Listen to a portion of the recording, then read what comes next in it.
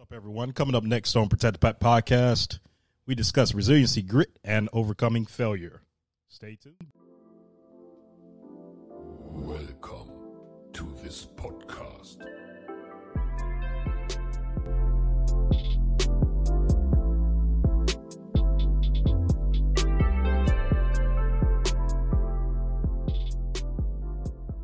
We are now recording. Hey, what's up, everybody? Welcome back to the Protect the Pack podcast. We got some excellent people here with you today. My Sergeant Sturdivant, Christy. Is that okay to call you that? Yeah, it sounds great. Awesome. My Sergeant Richard, Religious Support Team Superintendent, correct? Cool. All right. And Sergeant May, Miss Lindsay. Is that correct, ma'am? Yes, sir. Awesome. Thank you all for joining us. Our discussion and theme for this podcast is grit. So I'm first going to turn it over to you all to introduce yourselves and then let us know what grit means to you. And then we'll have some hard-hitting questions, all right? Let's go with Christy first. What do you think grit means for you? So I don't really know what you mean, like, as far as grit goes, like the grind. Yeah, resiliency as well. Both grit in terms, I guess it's both resiliency, but how does a person get grit, in turn, like strength and perseverance? Like find that oomph. Yeah, absolutely. And tying it to resiliency, day-to-day living. So for me, I would say, I'll be at 15 years at the end of the month. And Congratulations. Thank you. I get my own applause.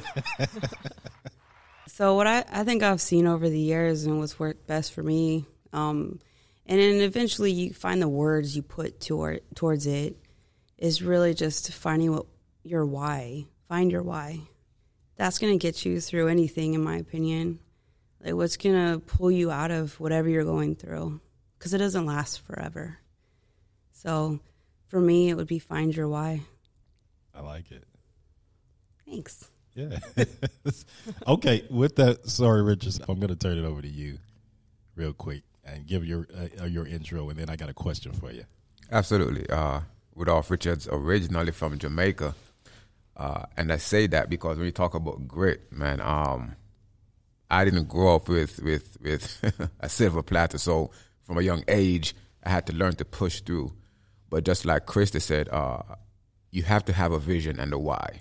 And that will get you through whatever you go through, whatever it is. If you have an end in mind, you push through, it's going to get you there. So I agree with Christy. You have to have that why in mind and just not quit.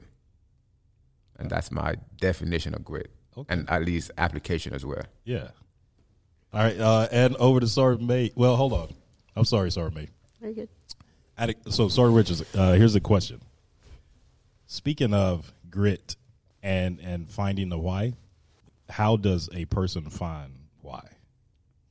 When you talk about finding your why, what I always instruct people to do is, if you had unlimited resources and unlimited time, what would you do in life? The answer to that question is going to be very close proximity to your why. So in other words, if I had all the money I had and no time restrictions, no restrictions or limitations, what would I be doing? And if it is developing people or developing homeless youth or whatever the case is, that is going to be your why. And that's going to motivate you in life to whatever you're going through. So if you can answer that question, it's going to put you in the ballpark of your why and your vision and your purpose for life. And that's going to push you through whatever you face. Huh. Could I add something? Absolutely. So in addition with that, and that's thinking like your big picture, that's your long term. A lot of times it's also like, why do you get out of bed? And so, and think of it like a domino effect. So, you think that, if you had any what are your, in general aspirations? Well, what can I do today that's going to get me to tomorrow? Yeah. And so that's that piece as well, is how you're going to get to that big picture.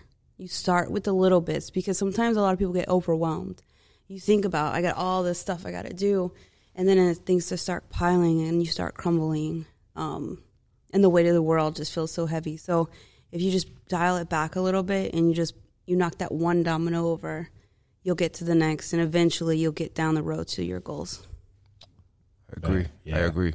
Yeah. I like it. All right, and last, certainly not least, as far as the introduction, Sergeant Lindsay May. If you can, give the audience a quick breakdown of who you are, where you're coming from in terms of grit and resilience. All right. I'm Lindsay May, Staff Sergeant May. I am from Oklahoma. I've been in for 10 years in August. Been here stationed here for about 2 years now. So, but Okay. for his grit, it pretty much aligns with what you guys were saying. I think a lot of it has to do with the why, but also what you value.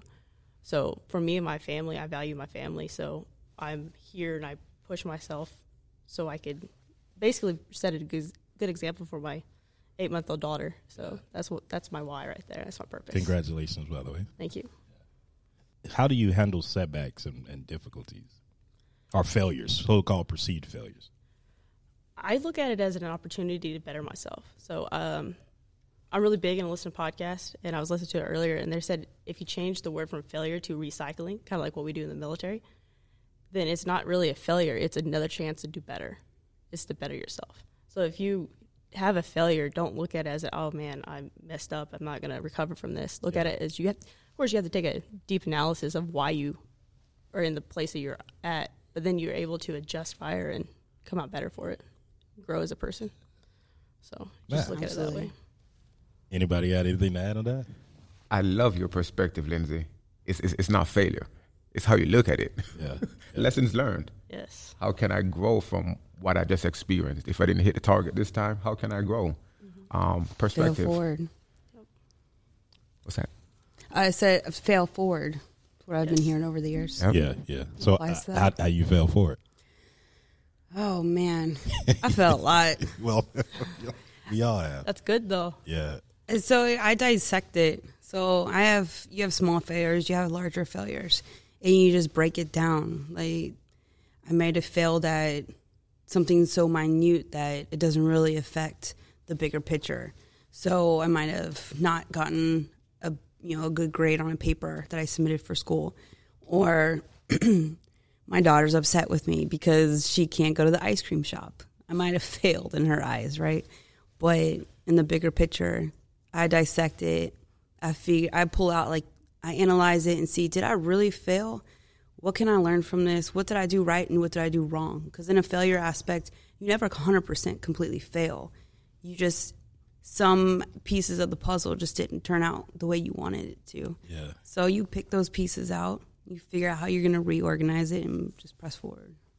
Like Edison, Thomas Edison said, he said, I just figured out 1,000 ways not to make the light bulb. Yeah. Throwing out quotes. Yeah. My sister told me that too when I failed a course, I think it was, some school course. And I was like, oh man, I studied this hard. She's like, well, you know what not to study next time. I was like, that was fair. Exactly. Yeah. One of the things I don't think we, even in the military and outside, that we teach enough as far as parents in the school system, and I wish they would. Maybe y'all can promote them to do this. They don't teach failure, though. Everything is success, right? So therefore, everybody is scared, right, of failure. And so when you're in that place in your life, and it's going to happen, that's natural.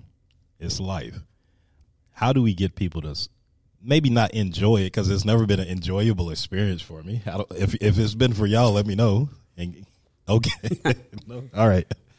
It is such a moment where I am still learning to embrace it because of the amount of growth that occurs through that, right? Does that make sense to you all?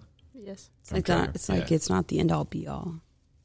So how do we get people from being so fearful of that? Yeah, or I haven't been in school in a long time, but they were not against us failing when I was growing up.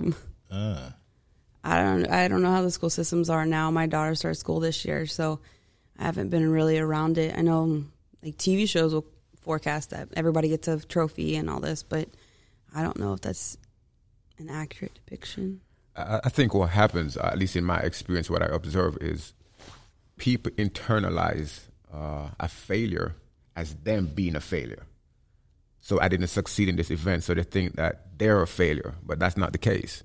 what you didn't work out, but that doesn't mean you are a failure. Yeah. And once we separate the two, we'll be able to bounce back and, I guess, as Lindsay said, go through that recycling process more effectively if you realize that you are not a failure. All right. Take note, leaders at all levels. Allow somebody to fail, but that doesn't mean that they're a failure. Make sure they're not a failure. Right. All right. What do you think, Lindsay? I think you guys are all spot on with it so far. Exactly where my mindset lines up. It goes back to the whole grit piece, though, too. You got to find that purpose, and that's going to get you through what you just recycled on. So, what want to say? Yeah, absolutely agree. We'll be back talking about storms. When you're in the darkness, what do you do to get your mind right and get back on it? So stay tuned. We'll be right back.